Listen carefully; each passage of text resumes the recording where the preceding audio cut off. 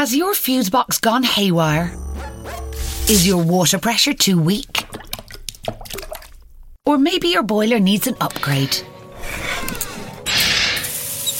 They don't last forever, you know. Well, the good news is that there's a local hero in Dublin for that. So if a block sink is not helping with Wednesday's hump day, take the hassle out of it with localheroes.ie. Our online service connects you with trusted tradespeople in your area, and all work comes with a 12-month guarantee backed by Bord Gáis Energy. Try it out while listening to your podcast. You could get a quote in minutes at localheroes.ie. T&Cs apply. Visit localheroes.ie for full details.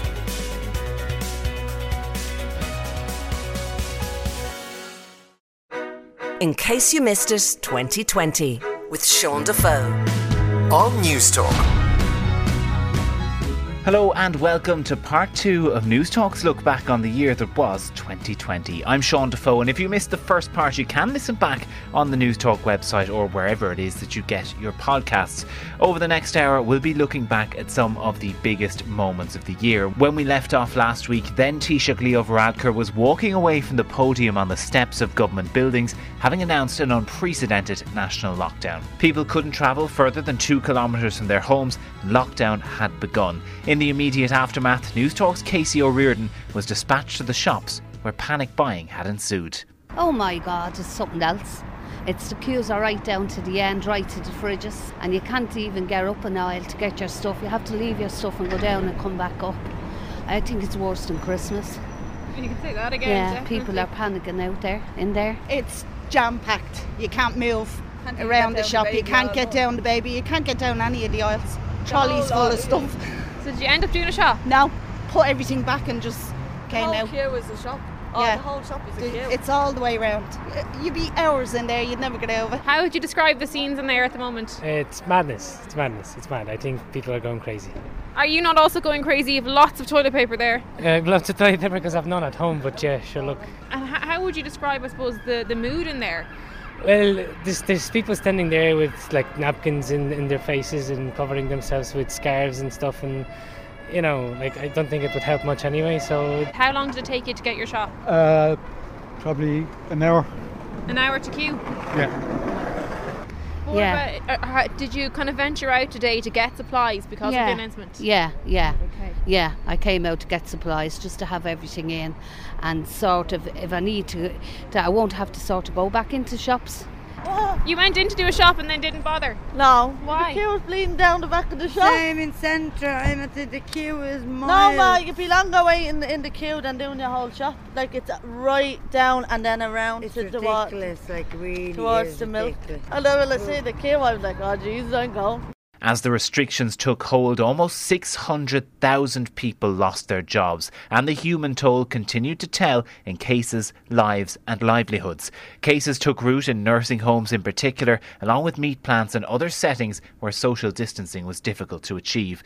As the case numbers and the death toll rose, funeral director in Cavan, Colm Kieran, told the Hard Shoulder of the toll it was taking.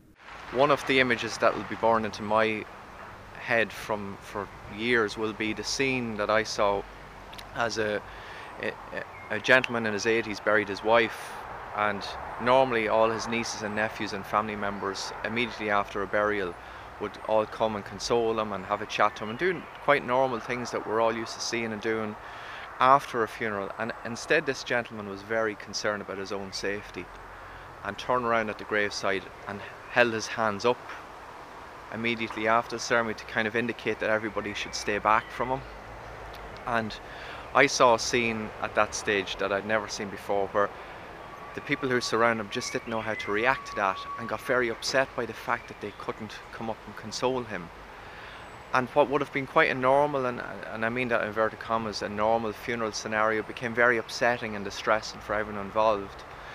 So what we did in that scenario is that we had a guard of honour instead as the gentleman moved from the cemetery to his car, as a show of some formality, some routine, some rite of passage that indicated that that family were there for them. They didn't know what to do otherwise, and it's scenes like that will remain with me for the rest of my days. As the weeks began to tick away and 2 weeks became 4, which became 6, people began to realise that for now at least, lockdown was the new normal. But people also began to find workarounds to the restrictions, as Henry McKean found out when visiting a pub in Cabra. Richard, that sound of a pint being poured, you can't beat it. No, you can't now. Everybody's giving out, saying they can't get a proper pint, and I can see why. Richard, we've jumped in the car, we've driven not too far. We're in the heart of Cabra. You've got the pints there, and you're going to give them to this customer. Billy Scully. Billy, having a fresh pint, how does it feel? It's brilliant. Keeps us kind of socialising. I'll go out the back now, and the next door neighbour will have one of these with me. And it's great having Grangers of Hanlon's Corner, keeping us all socialising.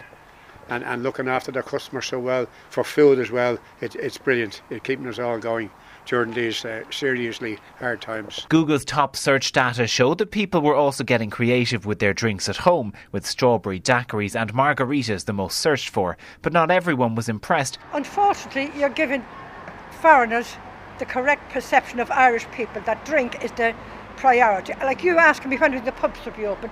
Big deal. Who cares if the pub's never open? Only the drinkers and the pub owners want the pubs open. So you think the majority of the public, of the people, don't care about the pubs? They don't see it as a priority? They don't care. Way down the list. They don't care about the pubs. Anyway, they're stuck against each other. They're only drunken men who don't give their wives the money. They spend their days in the pub. You think that? Yes. I'm Irish, I come from the town.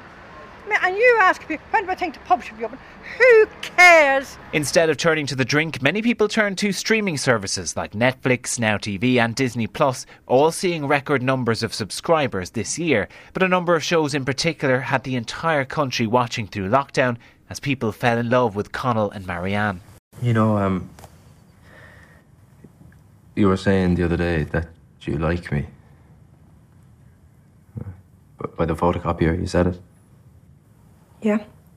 Yeah. Did you mean like as a friend or what? No.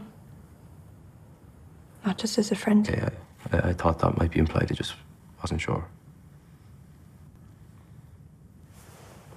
See, I'm just a little confused about what I feel. I think it'd be awkward in school if something happened with us. No one would have to know. Sports fans relived the heyday of Michael Jordan in the 90s. You guys not allowed? No, I'm just kidding. What time is it? Big time! My mentality was to go out and win at any cost.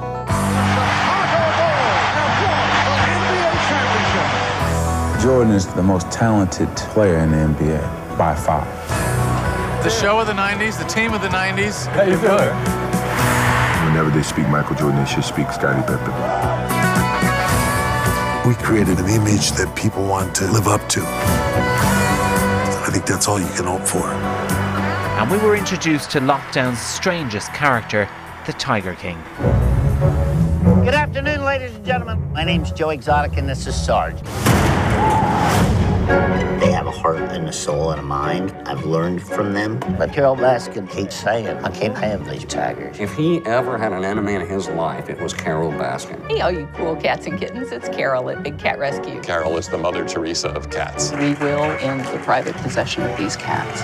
This is my way of living, and nobody's going to tell me any otherwise. But between episodes of Tiger King, trying out banana bread recipes, Zoom quizzes and monotonous walks within 2 kilometres of your house, Henry McKean revealed the nation was also turning to another pastime when he spoke to Robert Doyle from Play Blue in Kilkenny. There was that old Irish view that whatever sex toys were, perverted in some way.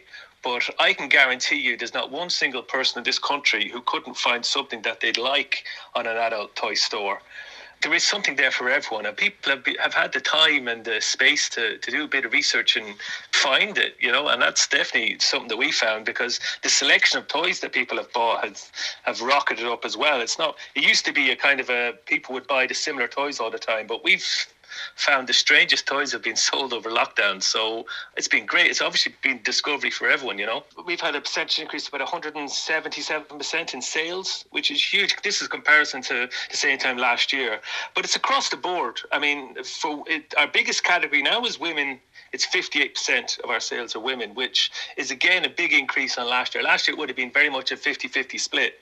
But we've seen sales right across the board. Actually, the only category that's actually dropped for us is probably 18 to 24-year-olds. That's hardly moved at all, which is kind of surprising, really. I guess they're busy playing Xbox or something, I don't know. As the weeks of lockdown wore on, it became clear that the entire year was going to be upended. Having initially said the Leaving Cert would be able to go ahead, Education Minister Joe McHugh appeared on the hard shoulder with Ivan Yates to announce a U-turn and that the exams would be replaced by calculated grades after long discussions. The suggestion that was coming from all those voices, which culminated in the meeting on Wednesday of this week, that they couldn't see how they could stand over a safely run Leaving Cert with the welfare of students at the heart of it. So that was a big indication that if you don't have the education stakeholders with you, you have to then look seriously at the contingency plan. And to be honest, Ivan, it's not perfect. Calculated grades is not a perfect system. We've never had it in this country before. We're going to be operating a completely new administrative authority within... Labour's Aon O'Riordan also joined Ivan to express a concern that lots of people had about calculated grades. And the big issue we have in the Labour Party is this suggested issue of school profiling. And no matter what kind of... I don't know if you heard the Minister, but I couldn't get a straight answer. Because I think this discriminates against Daesh schools. Well, it absolutely does, because effectively it's like we have an unequal education system, as most people will know. It reflects a society that is unequal. Those who have means can send their kids to fee-paying schools, they can get grinds, and they can live in a world where they can have legal recourse to the courts if things don't go their way. And there's other students who don't have that. We have students going to school that don't offer higher level subjects. I remember substitute teaching in a school where a student by herself was teaching herself honours maths because there was no honours maths teacher in the school. That's the type of determination that often young people have in disadvantaged schools, to break out of poverty, to break out of disadvantage, because the Leaving Cert offers them that because it's the one thing that is transparent, it's the one thing that most people actually trust. But you wouldn't have a football match between two sides where the referee is worried actually about litigation, and then to say to one side when they score a goal, actually, do you know something, you haven't scored a goal in the last 6 matches, so there's obviously something wrong with the goal that you've scored. And that's effectively what the Minister is doing here now. He's saying that in any context that a student gets a Leaving Cert, that the context of the school in which they come from, the school in which they have been learning in, the community in which they come from, and the context of the results of that school over the last number of years are going to play a role. Gradually, the number of new cases began to fall and the country cycled through the phases of the government's roadmap for reopening. On the 8th of June, most shops across the country reopened their doors for the first time in months, and the travel limit was extended to 20 kilometres, which meant that Henry McKean could get to the reopened Pennies on Henry Street in Dublin. Why do you love Pennies? I don't. I actually don't. Cheap and cheerful. Yeah, I actually don't. Wouldn't normally. It was just because it was closed and there was so much we needed. Decorating, a holiday and a new baby. So what did you buy? Stuff to decorate, rooms, clothes for the new baby. So soft furnishings and baby clothes? Baby clothes and holiday clothes. People were queuing out since last night. Since last night. Yeah, and they're brilliant now. The social distancing inside now, it's brilliant. There's no hassle around, isn't there? No hassle. No. It's very good, very good. You've just come out of Pennies. What did you buy? So I just topped up on pyjamas and jeans and all. So tops to go with jeans. So did you say you hopped up on pyjamas? Yeah. What does that mean? Just needed a new pyjamas, fresh pair, you know. You needed a fresh pair? Yeah. And what did you buy? I bought the same pyjamas, jeans, denim jackets now, new sandals for the summer. And what do you love about Pennies? It's the very, price. Yeah, the price, and it's very up to the style and stuff like that. It's very good. And did you miss it over the last 3 months? Yeah, definitely. And the queue, people were queuing up all night long. Was it worth it? It was grand. Yeah, we came in early, so I'd say the earlier you kind of came in, it was kind of worth it because we were in quicker. At this stage, months into a national pandemic and even longer since the general election, Ireland still did not have a government. Despite a record election, Sinn Féin's chances of power had long since fallen by the wayside, and in the first week of May, Fine Gael, Fianna Fáil and the Greens began the difficult work of negotiating a programme for government. 7 weeks later, the resulting document was put to the memberships of the three parties, who had to vote on whether or not to enter an historic grand coalition. Did a full 180, crazy, thinking about in total, 674 votes were received in Fine Gael Special Delegate Conference, which represents a turnout of 95%. The overall result is yes in favour of approving the programme for government, 80%, no against the programme for government, 20%. We've chosen this route. It has many challenges. I do not understate the gravity of the situation facing the country, but on the other hand, I think it's also a moment of opportunity and a moment of hope for our people. There's a sense of responsibility on us now because we do have a job to do. We have to go in and help work with our coalition partners and government in actually getting our country out of a really severe economic crisis, and we commit to doing that, to doing everything we can. There's work to be done and we're the ones to try and help make it happen. And so we hit a milestone in Irish political history as Fine Gael and Fianna Fáil cast off 100 years of Civil War politics. Leinster House is too small to host all 160 TDs while allowing for social distancing, so 20 weeks to the day since the general election, TDs crossed the Liffey to Dublin's Convention Centre, where Fine Gael TDs stood up one by one to vote for a Fianna Fáil Taoiseach.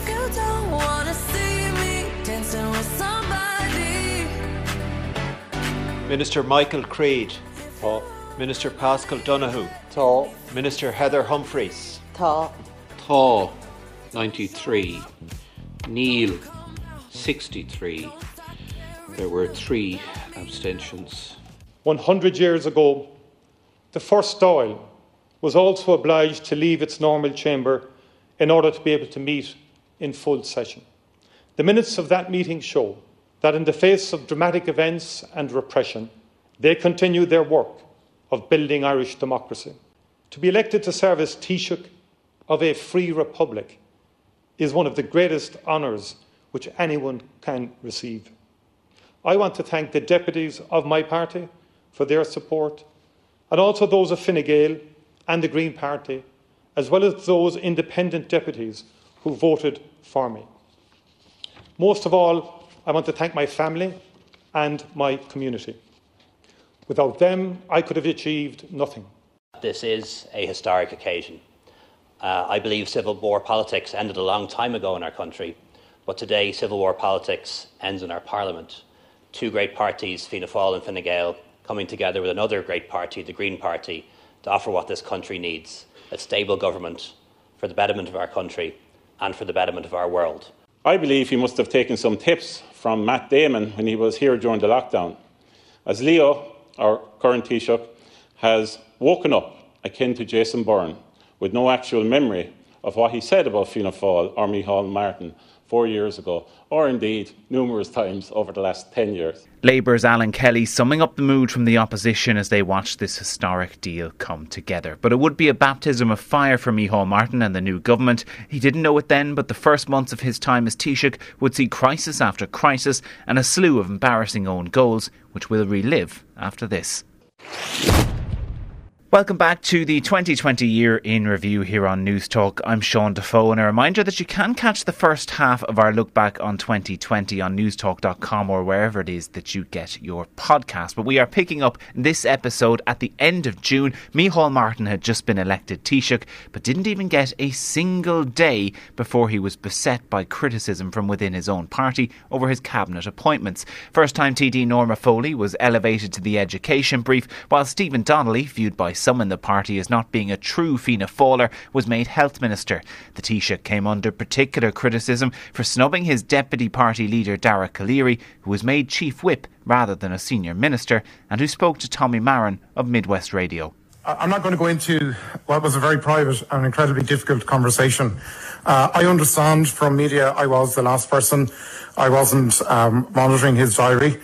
And, what he said to me was that the Chief Whip's role is going to be incredibly difficult in a three-party government, and he had identified me as the person with the skills and the abilities to do that, to work with the three parties to ensure we implement the programme for government.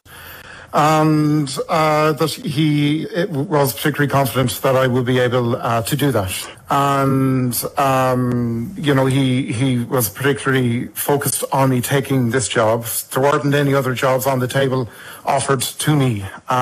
So it's really academic whether I was last in or first in. Okay, but did you tell him you were disappointed? We had a very difficult conversation, and I did. I told him I was disappointed. I had hoped to lead a department. That's always been my ambition. And Tommy Marin, I can tell you that is still my ambition today. And it will happen. It will absolutely happen. The snub and the lack of a minister across the Western Seaboard led to a scathing editorial in the Western People, which read, "The new cabinet is the ultimate and final betrayal of the people of the West, of the people of rural Ireland, the people who get up early and go to bed late just to keep the lights on in towns and villages, buffeted by one economic storm after another since the turn of the millennium." This weekend in the National Convention Centre in Dublin, the triumvirate of Micheál Martin, Leo Varadkar and Eamon Ryan unveiled a cabinet that Oliver Cromwell would have been proud to call his own. To hell or to Connacht indeed. And it was this lack of regional balance that Gavin Riley brought up with the newly minted Agriculture Minister Barry Cowan on the record the day after the Taoiseach was elected. Final question for you, Barry. If you start here inside the M50 and you work your way eastward, aside from the four ministers that are in Cork and Kerry, when you get to Clara and your home base, there are no further ministers anywhere more westerly than you. What does that say about the future of rural Ireland when there are so few ministers from rural areas, and in fact nowhere on the Atlantic coast, the whole way down from Donegal down as far as Tralee, commands a cabinet ministry? The completion of different roles and positions within government is not yet a complete picture, and until such time as that is the case, it's only then that those afforded the privilege of responsibility will meet and decide upon a strategy that can ensure that no region in Ireland is left behind. But the junior ministerial appointments that Barry Cowan spoke about also failed to appease. Willie O'Dea saying he was bitterly disappointed at Limerick City being snubbed, and former Fianna Fáil whip Michael Moynihan taking to C103 in Cork with Patricia Messenger to say he was insulted at being overlooked. Well, it was a full and frank discussion. And let's say, Patricia, he got it both barrels. Did he apologise? We had a very fraught discussion. I explained a few home truths to him very clearly. I corrected some other issues that were there, but it was a very frank discussion. I will be a thorn in the side of the government. You know, there's a lot of issues. The Fianna Fáil manifesto committed funding for the air ambulance. I am going to hold them to that. Just when he looked to have survived the mutiny, the Taoiseach had to face controversy around one of his ministers. Details emerged of a drink driving ban Agriculture Minister Barry Cowan had picked up while on a provisional licence, and he tried to draw a line under the issue with a Dáil statement. My decision in September 2016 to drive home after consuming any alcohol was a stupid mistake. It never happened before the 18th of September 2016, and it has never happened since. It is a mistake for which I am profoundly sorry. Now, formally, on the record of this House, I sincerely, as I said earlier, want to apologise to my peers and my colleagues. It is a source of deep regret that my actions have reflected poorly on the work of elected representatives and on my party. But further allegations emerged that Minister Cowan had tried to evade Gardaí at the checkpoint where he was stopped, something the Minister strongly denied. He showed Micheál Martin the Garda record and said he wouldn't make any further comment under legal advice. When the Taoiseach asked him to take questions in the Dáil and Minister Cowan refused, Micheál Martin sacked him. Ceann Comhairle, I wish to announce for the information of the Dáil that the President, on my advice this evening, terminated the appointment of Deputy Barry Cowan as a member of the Government. It is my view that Minister Cowan had an obligation to come before the House. It's also my view that this issue is damaging to the ongoing work of government. He would be replaced by the heretofore snubbed Dara Calleary, at which point some Fianna Fáil members in Mayo said the Taoiseach was once again welcome in the county again. But Fianna Fáil wasn't the only party under pressure, with the Greens literally wondering if Eamon Ryan was asleep at the wheel. Mr Joe O'Brien. Oh. Mr Roderick O'Gorman. Oh. Minister Eamon Ryan. Minister Eamon Ryan. Eamon. Minister Oisin Smith. Oh. And he wasn't the only TD to fall asleep in the comfortable seats of the convention centre either. The government rumbled through more crises, poor and mixed messaging over COVID restrictions. Playing sports is an inherently risky thing to do, you know. Our children being on trampolines is an inherently risky thing for them to be doing. But are we comparing that, Minister, to a global pandemic, to a virus that kills people? It's not the same as playing sports, really, is it? No, but driving cars. People die on the roads. Lots of people die on the roads. Giving junior ministers pay rises, hiring ever-increasing numbers of advisers, and a U-turn on planned changes to the pandemic unemployment payments that would have changed eligibility. But all of those would pale in comparison to the storm that kicked off when the Irish Examiner broke a story about a dinner in Galway in August. The Agriculture Minister, Dara Calleary, is expected to resign this morning. He apologised last night for going to a golf event attended by 80 people that broke COVID-19 guidelines. The Taoiseach has accepted his resignation and says it was an error in judgment. Speaking to Midwest Radio, Dara Calleary says he didn't expect over 80 people to be there. We were told that it was done in accordance with the guidelines that they had got. The tables were very well spaced out. The room was very well spaced out. There were 2 rooms effectively. Certainly I didn't expect there to be 80. At the end of the day, I should have had the cop on not to have gone. Fine Gael Senator Jerry Buttimer, he also attended the event. He has stepped down as last Cahorlock of the Seanad. And other guests at the event included the EU Commissioner Phil Hogan, Fianna Fáil Senator Paul Daly, Independent TD Noel Grealish, Supreme Court Judge Seamus Wolfe and former RTÉ broadcaster Sean O'Rourke. This government, and whether you think they're hard done by or not, in the public's mind, are managing to kick themselves in the arse with both feet every single day. They're stumbling every single day. Cock-up to cock-up. Absolutely. Cock-ups of their own making, most of them. That is the perception that's out there, and perception is reality. Deborah from Meath summed up the mood of the nation when she phoned in to Lunchtime Live. That the deputy leader of Fianna Fáil, of the government party, went to this, spoke and then came out with an absolutely pathetic statement. It actually beggared belief last night. Like on Tuesday, this man sat in the cabinet for 3 hours to impose restrictions on people's livelihoods, people's health and well-being, and then on Wednesday he goes on with Pat to defend it and tells us that we'll just have to get used to this for the next 12 months. He actually said to Pat that, he'll be on throughout the next 12 months and Pat will be challenging him. Well, that's the end of that now and it serves him right. And then he went to this thing and I think it's just such an absolute kick to people who have been put through so much. I mean, people have done funerals on Zoom. This is what we have been put through has been despicable. And I actually think I'm asking myself this morning, what was the 3 months for? What did we all put ourselves through for? My dad's in a nursing home. He's terrified he's going to get this. He's terrified the numbers are going back up. What was it for? Because Micheál Martin, and he's the one, the story is really about him, I think. Because number one, he seems to have no control over this government. It's a shambles of a government. It's 10 o'clock. Good morning. A government minister has called on Phil Hogan to resign following the controversy over the Galway golf dinner. A spokesperson for the European Trade Commissioner says he has provided a detailed report about his movements to the Commission. Phil Hogan was cautioned by Gardaí for using his mobile phone while driving in Kildare last week after stopping off in the county under lockdown on his way to Galway. Mr Hogan has since apologised for his attendance. Housing Minister Dara O'Brien told Newstalk Commissioner Hogan doesn't get the level of public anger. Then we get details of trips to Kildare, stop off in Kildare. We don't know the full details of it. The Taoiseach and Tánaiste have been pretty clear. They've asked him to consider his position. He should. Let me be very clear. I made a mistake by going to that event. I am embarrassed about it. When I see all of the various tragedies around the country arising from COVID regulations, I know I should not have been there. I've apologised for that profusely. I think of all the people that have suffered bereavement. I think of the frontline workers, and a gathering of that nature was not appropriate in this time. There is no excuse for this. The government has made its position clear in terms of the breach of the guidelines that happened and that the Commissioner was responsible for. The Commissioner hung on in for almost a week. Phil Hogan says his decision to quit as EU Trade Commissioner was his own and deeply regrets causing such concern, unease and upset.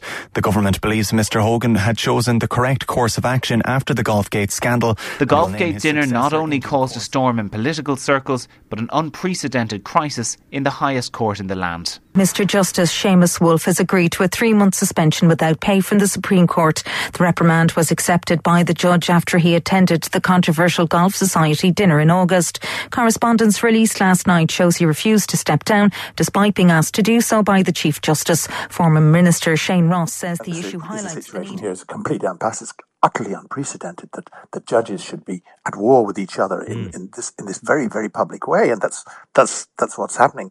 What should happen here, I suppose, is that Seamus Wolfe should resign, because he should be held to the same standards. He's not going to. That's pretty clear, isn't it? But he shouldn't resign because Frank Clark tells him to, because Frank Clark wants basically to get rid of this problem. He should resign because he should be held to the same standards as the politicians were. But he didn't, and you'd have to say it doesn't look like his mind is going to change. Coming up next, we relive the US election as we round out News Talk's 2020 review of the year. Welcome back to News Talk's review of 2020 with myself, Sean Defoe. While it has been a turbulent year across the globe, few countries have had as much upheaval as the United States. Not only an election year, but one in which racial injustice took centre stage. On May 25th, 2020, George Floyd, a 46-year-old black man, died after a white police officer, holding his knee on Floyd's neck, pinned him to the pavement while he was in handcuffs. In the days that followed, public outrage grew over what some protesters and lawmakers said is another case of police brutality against a black man. He starts saying, "I can't breathe," numerous times. WCCO reporter Jennifer Merrily, who saw the video, says that when officers tried to get Floyd into a squad car, the situation really deteriorated. It's where Floyd starts adamantly saying that he is claustrophobic, that he doesn't want to get in there. He's asking the officers to stay with them, to roll the window down. The situation here in Santa Monica, California is very fluid. You can see police here now firing tear gas into the crowd. They are trying to push these folks back. How long can you be peaceful when your people are dying? We can't peacefully protest in the streets without getting tear gas thrown at us for what? People are forced to protest police violence that's disproportionately killing black people in the midst of a pandemic that's also disproportionately killing black people. The protests were not only sparked by the death of George Floyd, but the killings of many other black people in the US, including Breonna Taylor, becoming a touchstone issue in the election, particularly for vice presidential hopeful Kamala Harris. Look, and I'm a former career prosecutor. I know what I'm talking about. Bad cops are bad for good cops. We need reform of our policing in America and our criminal justice system, which is why Joe and I will immediately ban chokeholds and carotid holds. George Floyd would be alive today if we did that. Debates, though, between Donald Trump and Joe Biden were less productive when it came to actually getting answers. I'm not going to answer the question because the question is radical left. Will you shut up, man? Listen, who is on your list, Joe? However, much of the campaign was suspended when the US president himself caught COVID. He thankfully didn't follow through his thoughts on a treatment from earlier in the year. Right, and then I see the disinfectant where it knocks it out in 1 minute. And is there a way we can do something like that by injection inside or almost a cleaning? Because you see it gets on the lungs and it does a tremendous number of the lungs, so it'd be interesting to check that. So that you're going to have to use medical doctors with, but it sounds interesting to me.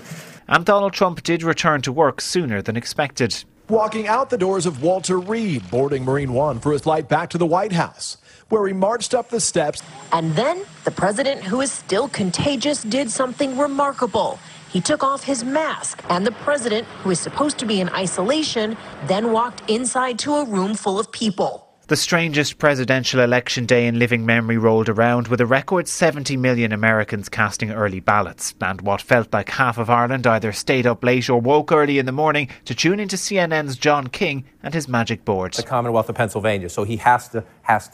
He has to win more than Pennsylvania, but he can. Once you get that 20, your math gets better. Without that 20, you just don't have a path. So you come back to Joe Biden, who is at 253. Again, if by the end of the day we can say that, Joe Biden is president, no matter how the rest of them end up. So Pennsylvania with 20 is the biggest prize still on the board. If Biden gets it, game over, and then he's counting up from there. If the president does not win Pennsylvania, he's done. It's an absolute essential state for him as we watch that lead shrink. As election night wore on and postal counting caught up with other ballots, it became clear it was advantage Biden, but Donald Trump vowed to fight it. To me, this is a very sad moment, and we will win this, and as far as I'm concerned, we already have won it. It's not my place or Donald Trump's place to declare who's won this election. That's the decision of the American people. This is a major fraud in our nation. So we'll be going to the U.S. Supreme Court.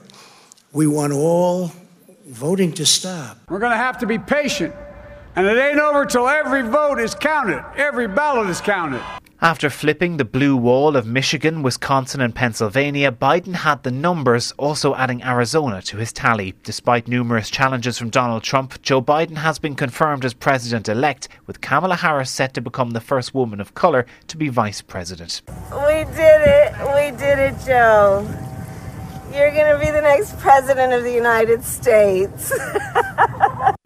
2020 has been a year that saw far too many people lose a loved one. But aside from COVID, quite a number of famous faces have also left us this year. January saw the deaths of two broadcasting legends, Marion Finucane and Larry Gogan. Here, some 13,000 women are talking, arguing and exchanging information about women's issues. Old women don't feature on television. In ads, old women, I heard somebody saying during the week, old women only feature when they have headaches. Larry Gogan. I always wanted to be on radio. I always wanted to be a DJ because I listened to Radio Luxembourg, and I used to think that's a great job those fellas have. And you're all set to go. No, I'm sorry I rang. Yeah, don't be silly. It's only a bit of fun. You scored one that just didn't suit you today. Where's the Great Wall, Crumlin? Where's the Taj Mahal opposite the dental hospital? This year also, in January and August respectively, saw the loss of two pillars of the peace process. The former deputy leader of the SDLP and former deputy first minister in the North, Seamus Mallon, has died at the age of 83. The former SDLP leader, Mark Durkan, has paid tribute to his former party colleague. He reached out in the talks. Seamus was the one who probably spent more time talking to the loyalists than many of the rest of us, partly because he was going out for a smoke with them. He had a different level of rapport and engagement. Nobel Peace Laureate and former SDLP leader John Hume has been called a hero, a political titan and a visionary who worked for peace on the island. The principal architect of the peace process died this morning at the age of 83. You have said repeatedly that you will not speak to people who are ambiguous on violence. I did not say that.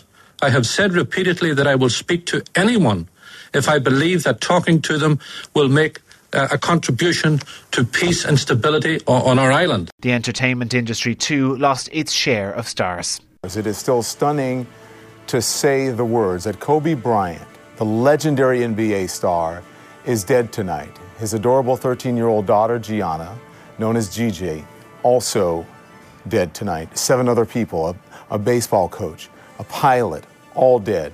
The helicopter they were traveling in crashed outside of Los Angeles. No word yet on why it crashed. We've laughed with you, we've cried with you, but most of all, we've fallen in love with you. Caroline Flack was synonymous with ITV's hit reality show Love Island. As its host for 5 series, she became one of the most popular personalities on TV. But the 40-year-old was today found dead at her home in East London. Her family's lawyer has confirmed that she took her own life. Iconic Bond star Sean Connery passed away at the age of 90. I admire your luck, Mr. Bond. James Bond. And former Ireland manager Jack Charlton died aged 85. And then somebody come and said to me, would you come out back on the pitch? I said, what for? He said, the crowd won't go home. I just remember, I just cried. It was time for me to leave. I'd been there for 10 years and it was time for me to leave.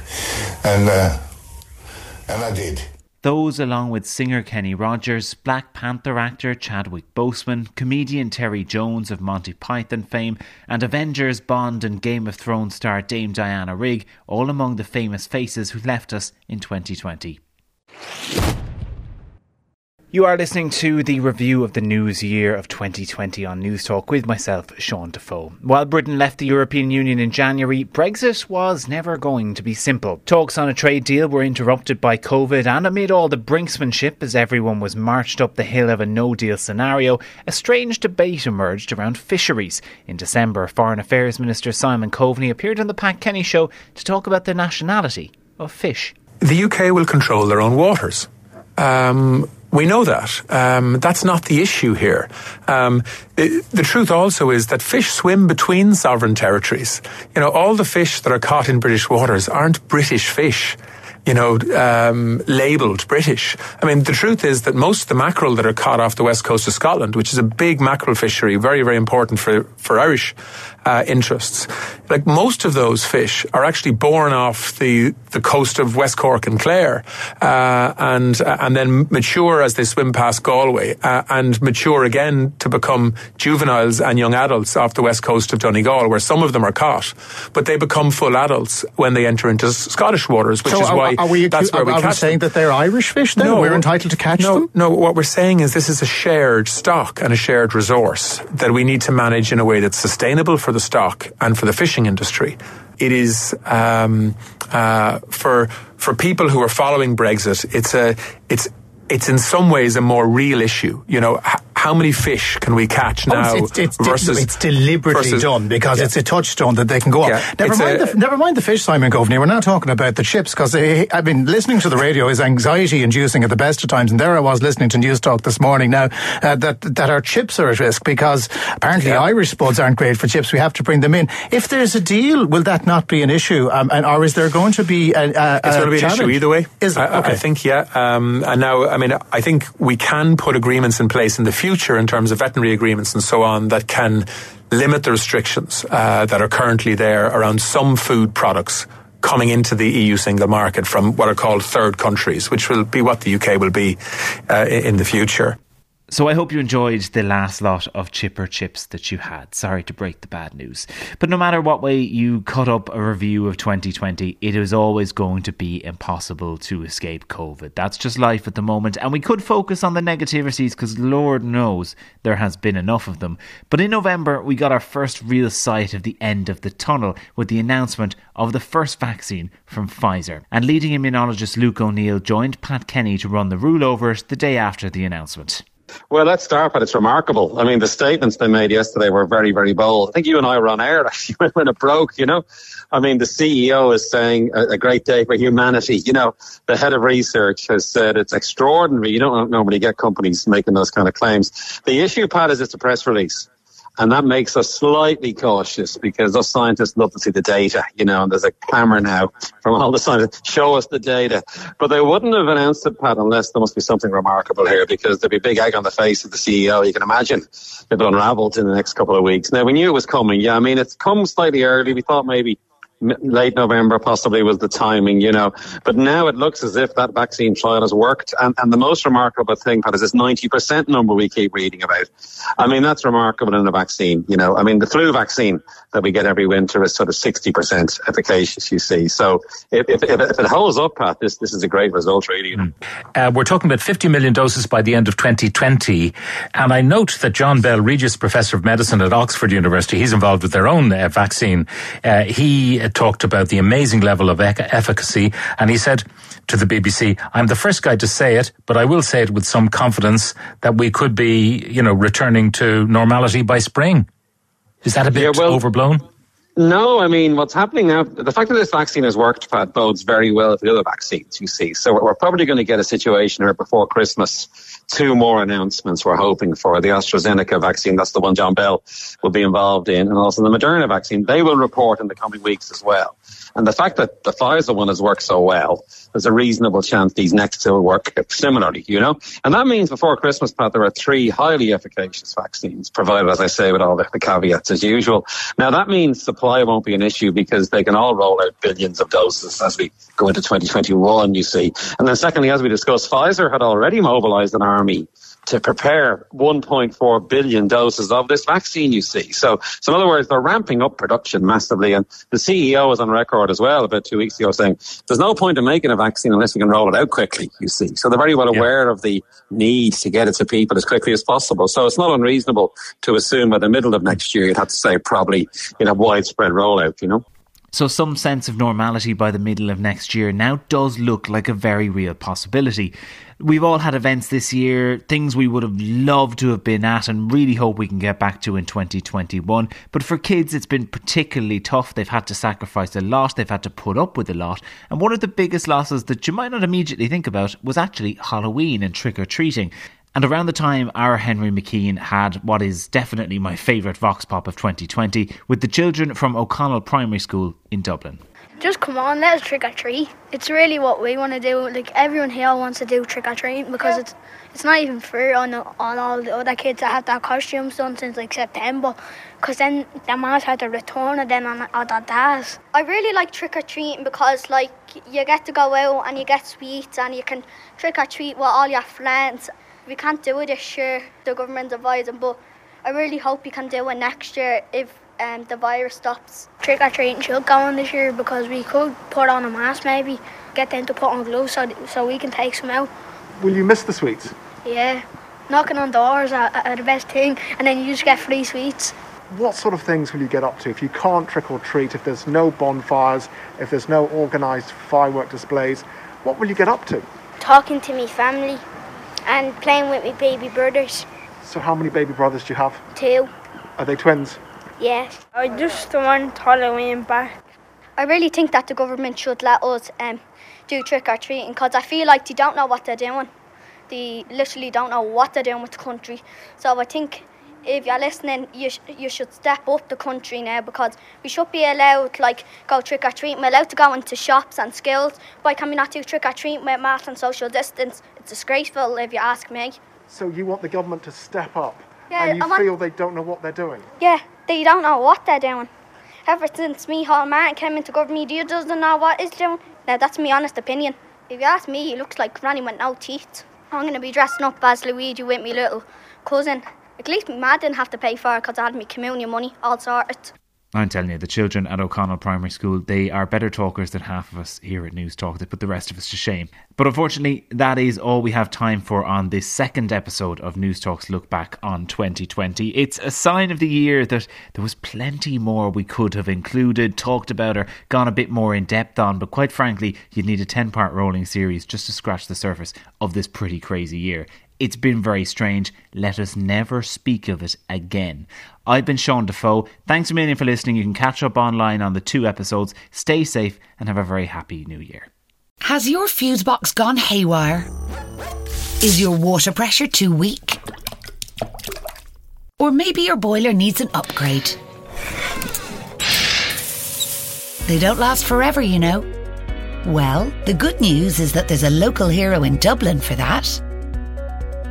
So if a block sink is not helping with Wednesday's hump day, take the hassle out of it with localheroes.ie. Our online service connects you with trusted tradespeople in your area, and all work comes with a 12-month guarantee backed by Bord Gáis Energy. Try it out while listening to your podcast. You could get a quote in minutes at localheroes.ie. T&Cs apply. Visit localheroes.ie for full details.